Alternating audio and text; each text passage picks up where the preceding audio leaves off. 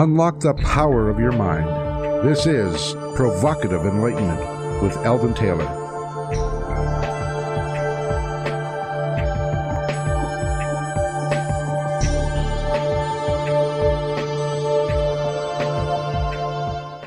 Welcome and thank you for joining us today.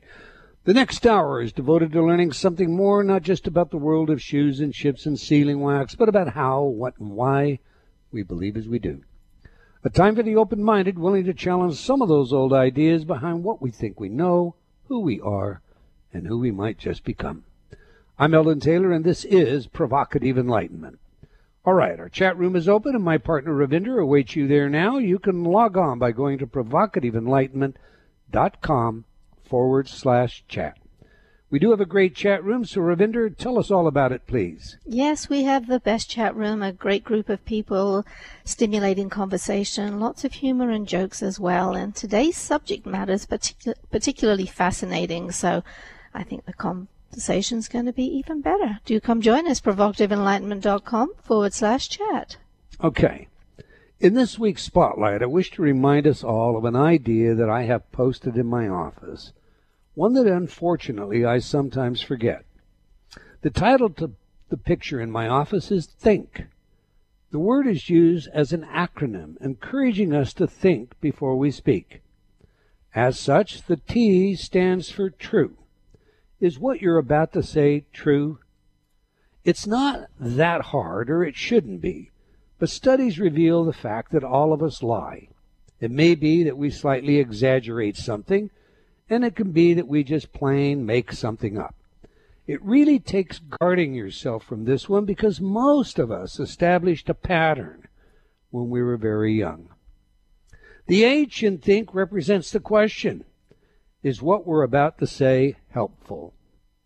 Now this for me can be much more difficult than the former.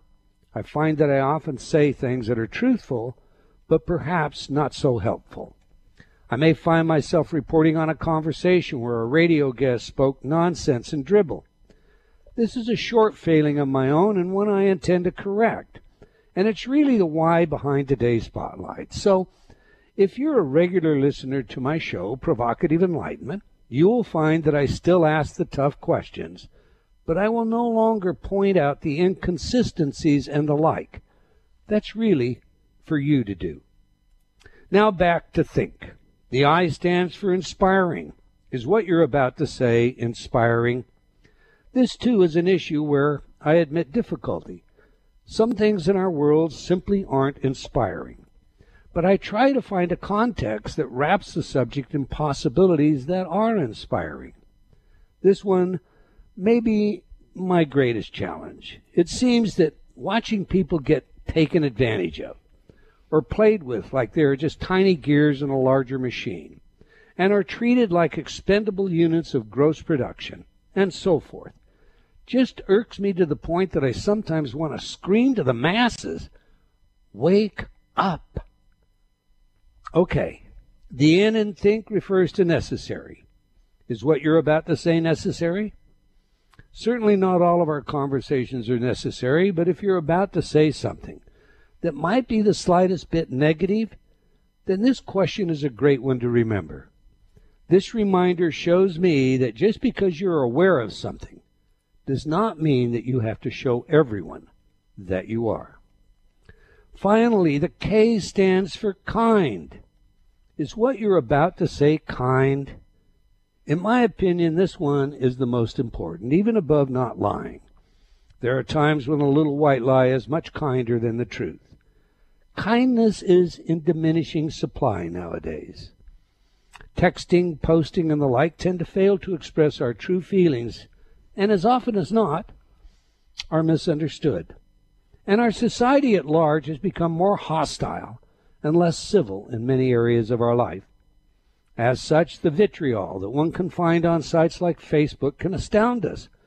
But when we listen to our world leaders, our would-be leaders, using profanities, expressing guttural references, and treating one another like they were trash, it's easy to fall in to a category where we copy the leader. The dignity of the past seems lost in today's world of instant gratification, sensation, and disposability. So today's message is think before you speak. I will do my best and hope that you will join me. Your thoughts on this one, Ravinder? I think that is just wonderful advice. It makes perfectly sense to me. I certainly try to do it all. I have certainly slipped up badly in my time, but I'm a great believer in being kind to yourself too. So yeah, there are times I've slipped up and I just make the resolution to do better next time. But you are totally correct. There is a great deal more of the kind of vitriolic speech and the hate speech. And what upsets me the most actually is that it often comes from the direction of those people who are trying to teach compassion. If you don't have the compassion and the caring and the love in their category, they can be very vitriolic about it, and that upsets me a lot. But I think it's excellent advice. Yeah, there's a great deal of spirituality in there. If you can't think of something nice to say, shut up. I think another thing that we need to pay attention to is when we're children, we tease people pretty easily. That seems to be the game. We tease one another all the time. We become adults, and sometimes we say things in jest, or we're teasing someone, but it's very hurtful. And that, too, is something that we really need to guard against. Absolutely. I've heard lots of instances where teasing has gotten out of control. The first person teases, the second one responds, and it builds up, and then it enters those waters that are nasty. Very true. All right. Every week I read some of your letters as our way of involving you while paying respect to the very important role you play in making this show successful.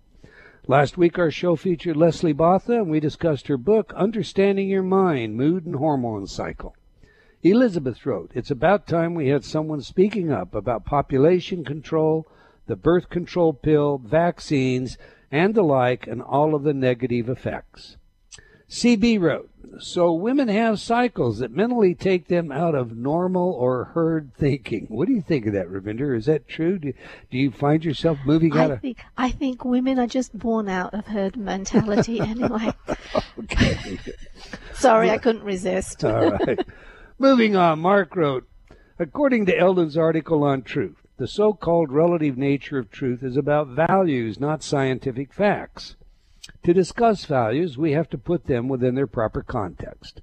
A value is a concept that pertains to ethics. In turn, ethics is a branch of philosophy that pertains to human choice and action. Any given ethical system will have its own code of values and designated meaning as to what a value is.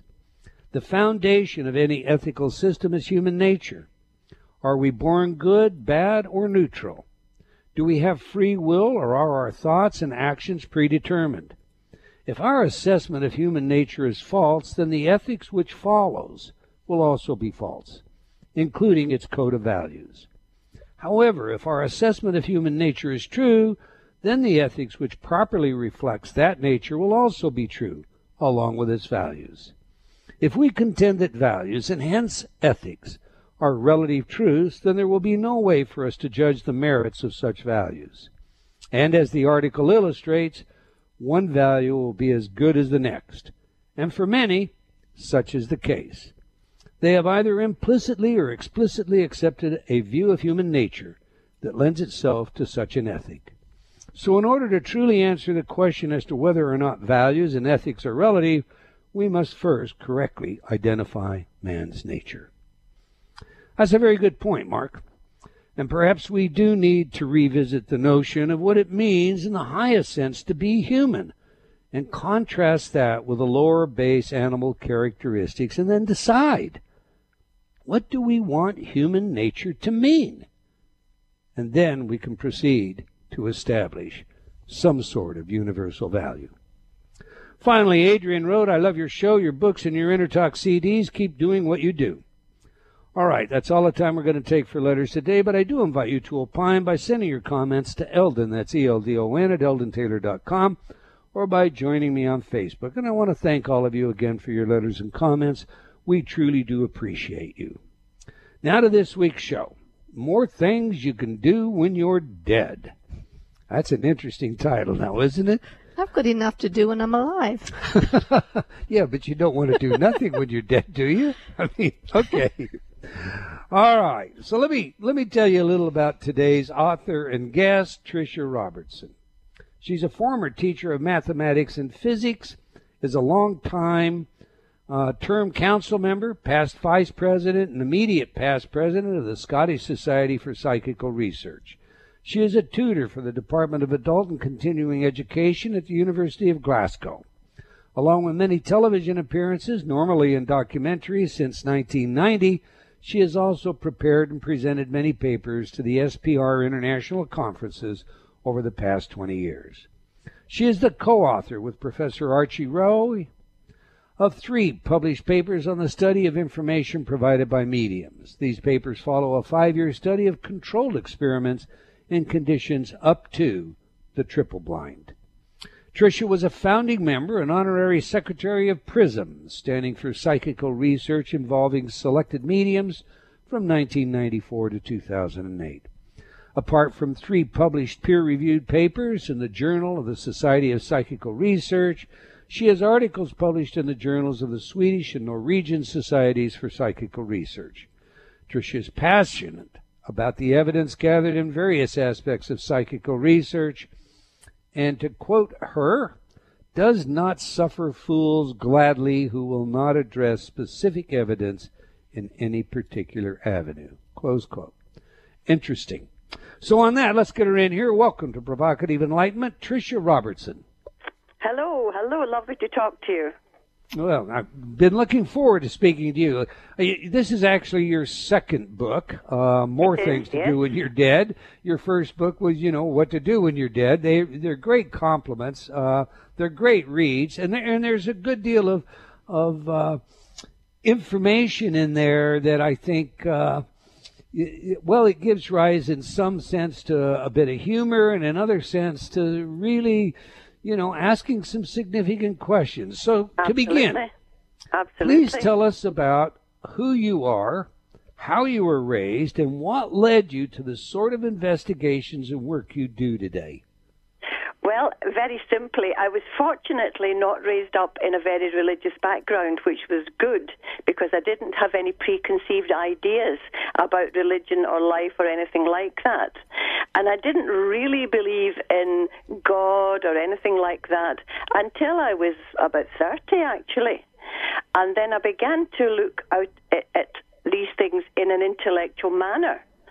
And after looking at all of the books, papers, doing my own research, I had to conclude there is something in this life after we die.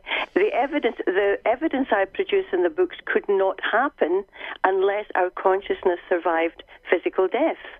And the most important thing that all of us have is a conscience and consciousness. And that consciousness prevails. In what form, I'm not exactly sure, but you can be sure our personality does survive. My upbringing is very boring, as you say, a teacher. Everybody asks me how I got into this, and I don't know is the answer, other than an intellectual interest, to be honest. Okay. You basically challenge anyone with your statement that you won't tolerate those people gladly, that ignore the... So what do you say to the skeptics that say, as they do about your book, you ignore all the evidence to the contrary? Well, that is just what you've said there. I haven't heard anyone actually say that, but if anyone did say that, then that's an absolutely stupid thing to say, because that's what the skeptic does.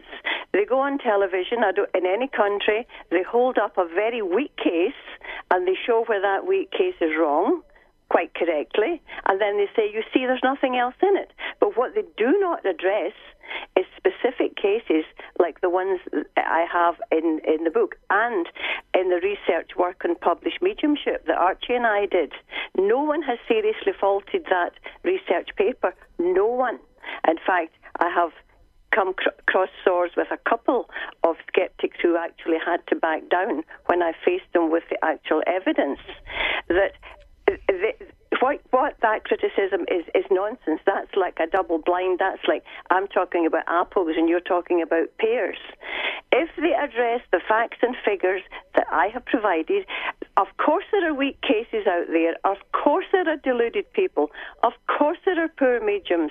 There are poor anything. There are poor doctors. There are poor car mechanics. But that doesn't address the nuggets of gold that actually show that survival is an actual fact. So Professor William James said, to disprove the theory that all crows are black, you only have to find one white crow.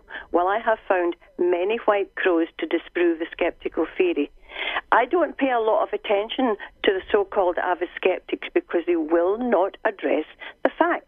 And I'm delighted if I'm asked to go face-to-face with them on anything, because they will not win. The evidence is there if they address the actual things that I have in both of these books. As okay, I said, now of course there's rubbish out there. Of course there is. Okay, I didn't ask you a shallow question or make up something. I'm looking right now at rationalwiki.org, and I'm going to quote. Oh, well, you don't want to listen to Robertson, in her book, ignores any evidence of fraud in the medium she discusses. She has written that the Irish medium, Eileen Garrett, communicated with spirits from the R-101 airship that crashed. However, this case has been debunked by Melvin Harris as a hoax. Now, I don't need to go on, but clearly there are those that say you overlook the evidence to the contrary. So, no, that is absolutely not true, and the case has not been debunked. You have to realize that Wikipedia is run by people with an agenda. The same as in our country. A lot of the television channels are organized by people with religious backgrounds. Wikipedia is not correct. In fact, the Society for Psychical Research in London is trying to set up its own encyclopedia simply because Wikipedia will never say one good thing about any piece of evidence to do with survival or psychical research. They are totally and utterly biased. I am providing good evidence that I have found myself through research and etc., etc. I'm not discussing frauds. Of course there are frauds, but the R101 was not one of them, by the way. Of course there are frauds, but that's not what I'm discussing in the books. I'm providing pragmatic evidence because I have no mediumistic bone in my body whatsoever. Wikipedia also say that I'm a medium. I am not. I'm a scientist. I'm a psychical researcher. So they can't even get that right. Okay, well, this is Wikipedia Skeptic, but it's not there are articles in the Skeptic Dictionary. There are comments by people like Michael Shermer, but let's leave that, okay? I do understand that often skeptics are not skeptics, they are cynics. Absolutely. So I think, we'll take your explanation for the moment, but let me ask you this. Have you personally ever seen or exchanged information with someone on the other side? Yes. Well, please tell us about that. Oh well, it would be where to start. It's just there's just so much. There's just so much of it. The problem is with everything in the paranormal aspect. The paranormal covers a huge vista of subjects, and unless you stick to one particular subject at a time, we get lost in this myriad of information. Just for example, Professor Archie Roy, he died in 2012. Now, he was an emeritus professor of astronomy at the University of Glasgow. And 2 days after Professor Roy died, I had communication from him through a medium who didn't even know he was dead. And the information given was such that it could not be denied that is the person that was communicating. Direct communication in what form? Through a medium, may I yes. ask? I'm not a medium, so I don't communicate in that sense directly. But I have in my life a couple of times, and I'm not psychotic. Twice in my whole life, I heard a voice in my head tell me something that I sort of said, what? And in both of these cases, it was something I had to check up, and it was absolutely correct, and it wasn't something that I knew before.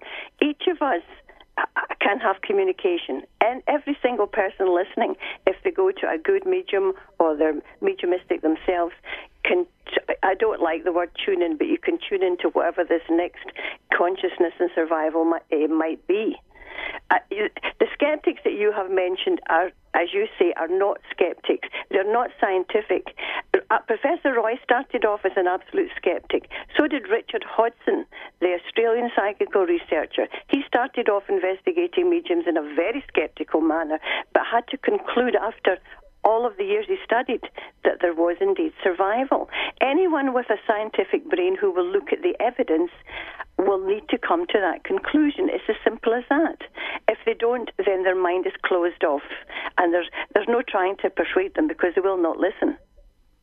One of the arguments, and just to play a little bit of devil's advocate here, if I may, one of the arguments to support the notion that mind is not a local event, ergo, we survive, our consciousness survives, or something, goes to the root of Carl Jung's idea of the collective unconscious. Oh, yes, so in other words, so.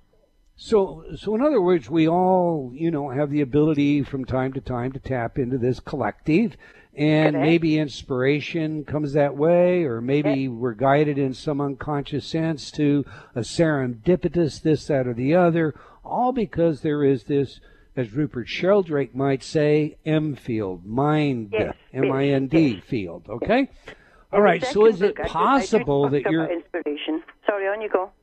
So is it possible that your message, this information that you receive, that you hear from this voice inside, is really coming from a mind field as opposed to coming from the astronomer who just passed? Yes, you're quite correct. And that's what everybody has to be careful of. You're quite correct that the information I received could be from some collective unconscious. I call it a digital library, for want of a better word. But the information, when it is directly from a discarnate personality, you will get their personality. It will come in the form, in the words that they would use from a third party, ergo a medium who doesn't even know the person. And there is a difference in what you can communicate with, absolutely. You'll get some people who say they're psychics. They're not necessarily talking to someone that has departed. They are reading, for want of a better word, the aura of the person. They're reading the essence of you and gaining information from you. So you're quite right. There are many places you could get information from. But in the particularly good cases, for example, in both books I talk about drop-in communicators. And a drop-in communicator is if people are sitting in a circle every week, a spiritualist circle, or sitting for communication, every week they want to hear from their grandmother, their aunt, their uncle, etc., and they have regular people that drop in to the circle. But on occasion, someone comes through the medium that nobody knows. The medium doesn't know the person. The sitters do not know the person, but the person gives such amount of detail of information about themselves, and often it's information about post-mortem happenings. They give such information that they can be checked up on later, and someone can go and find out that that person really did exist and what they said was absolutely true. Dr. Alan Gauld made a study of this in 1970s, and he wrote a wonderful document on the drop-in communicator. And after reading that, then you certainly have to get your mind working as to where that information came from. The only people that had that, the only person that had the information was the person who was now dead. Interesting. And now your book, and if I am interpreting you correctly up to now, suggests that you believe the personality of an individual is more or less fixed. When they cross over, you recognize these people because their personality doesn't change. Okay, look, we've got a break coming up. But when we come back from the break, my question is going to be this. Theories of reincarnation have us in one lifetime we're a male, the next lifetime maybe a female, the next lifetime a general, and we lead an army and we're aggressive. Another lifetime we're some kind of passive monk. That would suggest a great change in personality. So when we come back from the break, I'd like to have you explain your ideas about reincarnation, the validity of these personality differences, especially in light of your experiences with personality remaining constant. We're speaking with Tricia Robertson, that's Robertson, about her life and book, More Things You Can Do When You're Dead. To learn more about Tricia and her work, visit her website at triciarobertson.weebly, that's WEEBLY.com, triciarobertson.weebly.com. Do stay tuned. We'll be right back. You're listening to Provocative Enlightenment with Eldon Taylor. Do you feel like you've become lost in a funhouse, only seeing the reflection of yourself, past, future, and present, but unable to find the real you? I invite you to step through the doorway and onto a pathway leading to understanding of your mind, your choices, and the influences that surround you. Read Eldon Taylor's New York Times bestselling book, Choices and Illusions. Now expanded, updated, and revised, it will provide you with real-life examples of how you can break free of your current perceptions and begin your journey to How High Is Up. Get your copy today from all bookstores or online from Amazon.com or Barnes & Noble.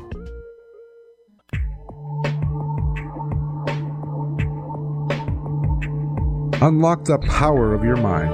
This is Provocative Enlightenment with Eldon Taylor.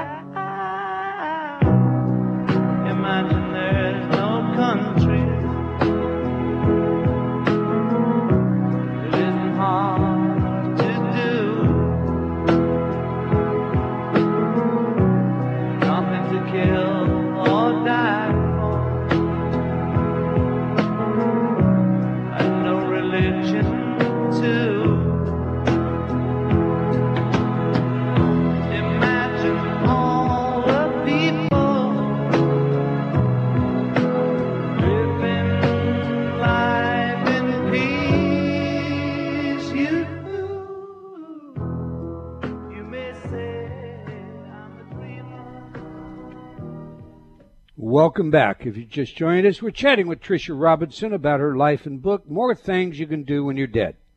Now we ask our guests for their favorite music that has some genuine significance to them. Music psychology is a new hobby of mine. In fact, I'm going to be working up a book here pretty quick on just how music does influence your personality. And it's a field of research with practical relevance in many areas, including investigations of human aptitude, skill, intelligence, creativity, personality, and social behavior. So, we just played some of Imagine by John Lennon. Now, we ask our guests to give us these songs, and one day, you know, their song and who they are is going to end up in this book, because we often get some very interesting self-disclosure. So, Tricia, tell us, how does this song instruct us about who you are? Why is it important to you? Well, when asked, I was put in a position to choose a song, and you were speaking earlier, just before I came on, about who we are as human beings. How did we want human beings to be? How do we want to treat each other? And I like to think that what I do proves evidence and gives hope for us as human beings for the future, that things will go on. And if you read the books, obviously we can't discuss it all, you will find from the books it all depends on how we treat each other while we're here, where you will end up when you eventually go over to another realm of consciousness. There'll be different levels of consciousness for different people. And I think that John Lennon's song actually, it gives me shivers down my back. It just has that ring of truth to it. Imagine there's no heaven, even if I try. What a dire thought. But within that thought, there's the positivity. Yes, there is something there. And it all goes back to us as human beings, what we feel. A lot of these spiritual teachers teach us that feeling is the language of God. I'm using the word God for want of a better word, whatever the consciousness is that we aspire to after we shed off the physical body. I love it when a guest chooses a piece of music that is a walk of their talk or a talk of their walk. All right. Before the break, I suggested, many inform us of a life review and then a wheel of rebirth, reincarnation. The theory of reincarnation, of course, gives rise to changing personalities because, as I said before the break, maybe we're a woman in one, a man in the next, We're supposedly, according to Eastern religions, we're working to escape the wheel of rebirth, moksha, and find nirvana. That would suggest personalities change lifetime to lifetime. So what say you about reincarnation and this idea of a fixed personality? Well, there are two different things here. For each life we have, it appears that we have a fixed personality. I have my personality just now. I'm not one that goes into reincarnation in a big way, but I know a lot about the good reincarnation cases. But it makes sense to me. There's a spiritual teacher called Silver Birch. I don't know if you know the work of Silver Birch at all. Silver Birch's teachings are so down to earth, practical. It's very hard to argue with them. It's like an Eastern form of theory, only done in a very westernized way. If we have a soul, each of us has a soul, and only part of that soul is manifesting in Eldon Taylor just now. Part of Tricia Robertson's soul, or part of the soul my soul is manifesting as Tricia Robertson, a female. But then, if we take the case, one of the cases in the book, Purnima, who was a little girl in India. Purnima was a very bright little girl, but she remembered her life as a man, Dayananda, in another life, in a different place, in a slightly different religion. Now, if Eldon Taylor is learning in this life now, Tricia Robertson's learning in this life now, and then we go back to our whole soul, wherever that might be in the consciousness, then another part of the consciousness breaks off and reincarnates in another physical body. You see, we give such sway to our physical bodies, but the physical body is only a tool. It's like your laptop, but the software is your soul that's operating the laptop as far as we're concerned. And it makes perfect sense to me that you would have a life, as you say, as a lovely soft person, as someone not so nice, maybe someone that's got a bit of badness in them, or someone who's downright bad. And all these experiences go back into the whole soul of what we'll say is Eldon Taylor or Tricia Robertson. And it's only when you get all aspects of life and living life. Now, don't ask me what the purpose of life is, because I don't know. Nobody knows. The Eastern religions cover it very well. You're supposed to learn. You're supposed to grow. You're supposed to lighten up your consciousness until you get to a stage where you do not need to come back again in a physical body, and you continue your soul's journey wherever that other place might be. So it makes perfect sense to me that each of these people has a personality. The little girl Purnima, who was a lovely little girl, she remembered her life as Dayananda, and she said to her mother, don't tell anybody who I was, because I had more than one wife when I was a man. She was well aware of what her personality did the last time, although she was just a nice little girl now, working for her parents. In this modern day, she's still alive. She's still ongoing on that one. So none of these questions are easy. We're trying to solve the world and all its problems in 5 minutes, and we can't. We're just trying to get a handle on some of the pragmatic evidence that would lead us to think that when we die, we don't. Part of us lives on. Okay, let me send this theory by you. I've heard it said by some mystics that, as you indicate, the Eldon that's here, the Tricia that's there, that's only a part of the soul. That the soul actually can incarnate in multiple dimensions simultaneously. And that indeed it may even incarnate as an animal. And that further, say let's say the Thomas Edison of Thomas Edison is still available to a medium, even if Thomas Edison is currently incarnated as Martha Mitchell. Follow me? Is there any gravitas to that based on your own work and research? Well, what you're saying is Thomas Edison's dead, obviously, and a part of him has reincarnated as Martha Mitchell. But a medium could still get information from Thomas Edison on the other side. I believe that is possible. I have no evidence for that, but I don't see why that would not be possible. So, and then could I be, or you right now, could we also be incarnated in several different dimensions? And maybe in one dimension I'm a dolphin or a porpoise, and a woman in another dimension? Could that all be going on simultaneously? I have no opinion on that, but as Ravinder said, I've enough trouble with the one life I have at the moment. Okay. I'm a very simple person. I deal in pragmatic facts. A mathematician, a scientist. I deal with the facts as they come along, and that's as much as I can deal with at a time. The rest is only theory, speculation, and sort of metaphysical. I don't go into the metaphysical because I can't prove it. But I don't honestly think that we'll call it human spirit can incarnate as an animal. That is my opinion, and you're going to have lots of people disagreeing with me, and that's absolutely fine. But it's my own thought that human spirit cannot be an animal. Yeah, we've had animal psychics that would say otherwise. Well, but then again, that's opinion. So let's do this. Let's address how a spirit might contact us, because you really do a great job at fleshing that out. And I well remember smelling my dearest friend in this lifetime after he passed. I would often sense his aroma for years following his death. And he had a very particular body odor due to being badly burned over much of his body during the Second World War. Is this common? And what and tell us what other ways we might, sense the other side. Oh, well, there are many, many ways. As you say, the most popular one is smelling, for example, the smell of your grandfather's tobacco smoke, the smell of your mother's perfume. But you might be touched. You might feel your cheek being touched or the top of your hair being touched. I've actually had that.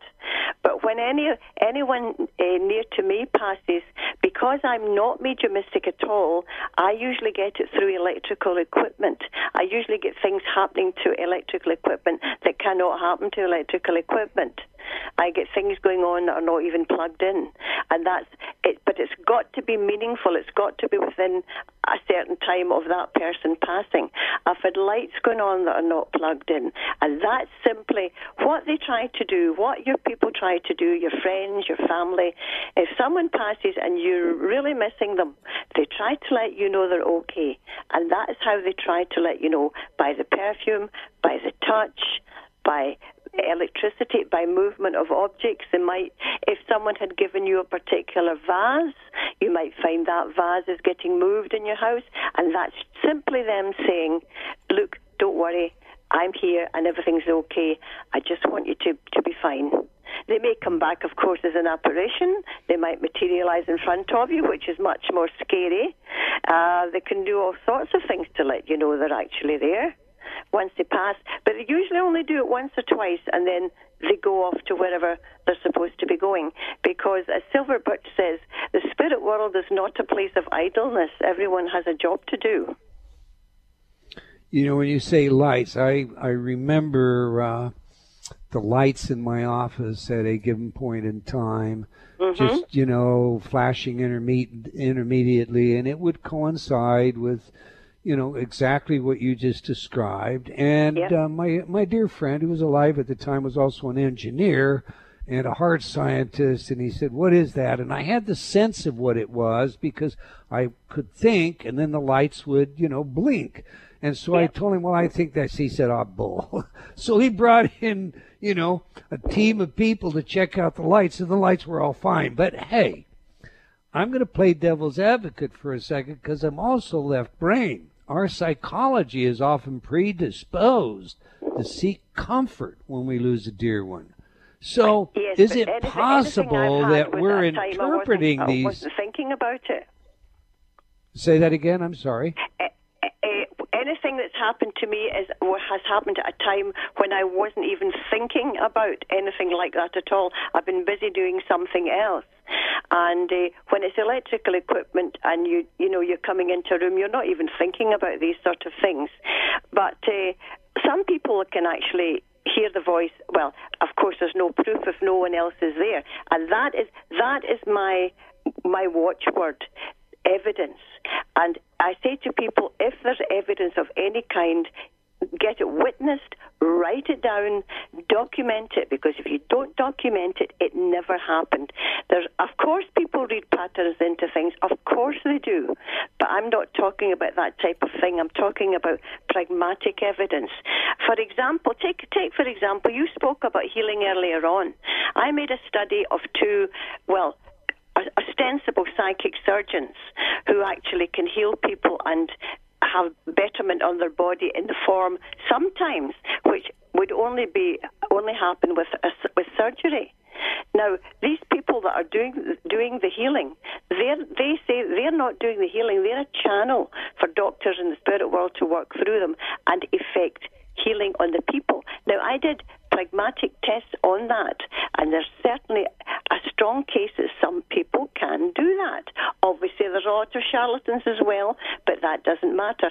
Some people can do that, and there have been many scientific studies on pragmatic healing. Many. When you say pragmatic, you're using the word differently than I'm familiar with. So what exactly do you mean by pragmatic healing? Well, it's like empirical. It's a fact. If pragmatic refers to, it works. So what kind of science is it? What kind of science? If you have a certain condition and you go to a healer, and the healer lays his or her hands on you, and then when you go away you don't have the condition, then that's a pragmatic fact that you've had that condition for 5 years and now you don't. But that doesn't explain the mechanism at all. Oh, it doesn't. Is this a psychological healing? I mean, there are folks that will make a little doll and begin to stick it with pins, and people will die as a result of that. And that, too, is documented. But we don't believe that the pins are actually killing someone. It's the belief of the person on the other side. And that's the question I come to. How much of this is based on our perception, our desire, our will to have it work, to see it a certain way? Well, some of the cases I speak about is the patients are children who are sleeping during the healings, and they don't even know they've had a healing, and yet they get better the next day. So what you're saying is correct, and this is what I was saying earlier on. It's such a vast topic that we have to compartmentalize what we're talking about. Yes, thoughts are very important things. In fact, thoughts are the strongest weapon that each of us have. That is why we have to guard our thoughts. But also remember that all thoughts that come into your mind are not necessarily your own thoughts. Someone might be sending you those thoughts. And that is why, another reason why we should have to behave like normal, kind human beings, as you were speaking about earlier on. If we don't do that, then we're snookered. The world is not going to be anymore if we're all going to be horrible to each other. But thoughts are very, very powerful things. But in the doll situation, the person has to know that someone else is sticking pins in a doll, and then they affect themselves. That's a different thing entirely. It's quite different, the cases I talk about. Quite different. Okay, well, let's do this. Tell me about your triple-blind study, because that probably will flesh this out better than anything else. Well, the triple-blind study is extremely boring, and most of your listeners will probably fall asleep. But now, our triple-blind study was over 5 years, and I'm not going to explain the methodology because it's far too long. But it was a situation where we had a room full of, say, 30 or 40 people. These people did not know who the intended recipients were. It was all done by seat numbers. Professor Roy would number the seats, and I wouldn't see the room. I would be in another room with a medium that nobody knew who the medium was. I would get a knock on the door to say, the first recipient is ready for a message, although the people didn't know who the number was. The medium would then speak through a microphone and give a message to that room, which I would document and write down. So the medium didn't see the audience didn't see the medium could not hear the audience responses, the medium could not see the audience's body language, and so on and so forth. There were various protocols. It's far too difficult to explain on the telephone, but even using these conditions, the hypothesis we're testing was that all medium statements are so general they can apply to anyone. That's the hypothesis we were testing. But after doing 5-year study, the conclusion was the hypothesis was nullified to odds against chance of 1,000,000 to 1, which are bloody good odds. But that does not prove survival. Our research work only proved that good mediums can give relevant information to intended sitters. But what it does do is it demonstrates that you are using a scientific method to validate the psychical information that you deliver. And that's why I wanted to go there. Okay, listen. What happens? I die. What happens next? Well, I don't know. Somebody dies then, okay? What happens when we die? Well, your spirit, your soul, call it what you will, leaves your body, and it will depend very much on the kind of person you are, what happens to you next. But we seem to know for sure there's always somebody there to take you over. Well, that's not quite true, actually. In 99% of the cases, there's someone there to take you over to the other side. And when you get over there, then, as you say, you might have a life review. You might say, Eldon, you were absolute rubbish in that lifetime. You misled people. You're going to have to go back and do it again, try to learn this, that, and the other. Or they might say, Eldon, you're wonderful. You can go up the next ladder, to the next level. And the one thing I can tell you for absolute certainty is each of us has a completely different experience when we die. There will be differences in each and every one of us because we are all different. If I've come here to learn patience, I haven't learned it. I have to come back again and learn more patience because I don't suffer fools gladly, as you say. But it'll be fine. It'll be okay. But there are occasions where people can be earthbound and they don't cross over nicely for one reason or another. I cover that, I think, in book 2 as well. But these people can be helped by people from the other side and from people on the earth as well. So, and I've got so many more questions, and we've got so little time. I'm just going to have to go to this one. So, what can I do when I cross? Can I come back and harass folks on this side? And what about earthbound? Or what about all the negative energy, the so-called evil spirits? Does such a thing exist? Well, I don't talk about good and evil. I talk about positive and negative. Okay. If you're a negative person in this life, it might be through a bad lifestyle. It might be through drugs, drink, too much drink. You might be a very negative person on this side. Well, you're not going to change. When you get over to the other side, you're still going to be that negative person. And you're going to have to realize what's happened. And you'll get help, obviously. And you don't need to come back straight away, of course. You'll get a certain amount of education. But then you might decide, well, I need to go back and make amends for all the things I did wrong, or it may be suggested to you, well, we really think you should go back and experience this so that you can grow when you come back to spirit again. But that's what I say to people.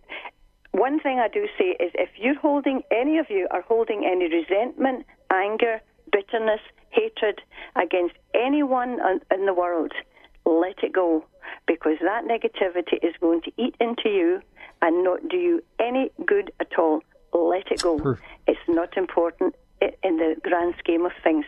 If you can Perfect place for us to end our questioning.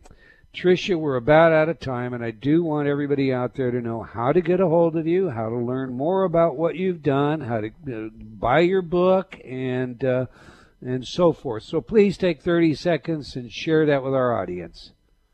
Well, the best way to get all the information I've given you, including this healing study, is to go to the website, www.triciarobertson.weebly.com. You'll see all the information there. You'll see the research program part of it.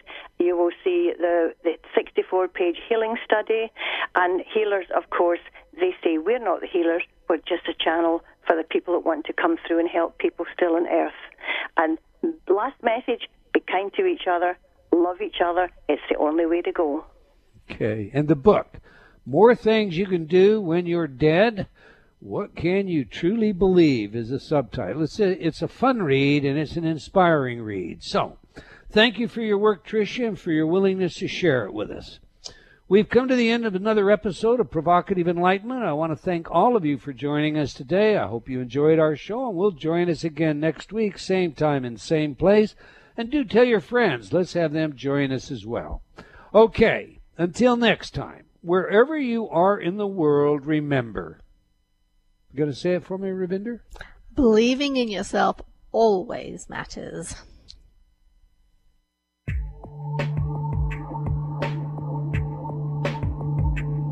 Provocative Enlightenment has been brought to you by Progressive Awareness Research and other sponsors.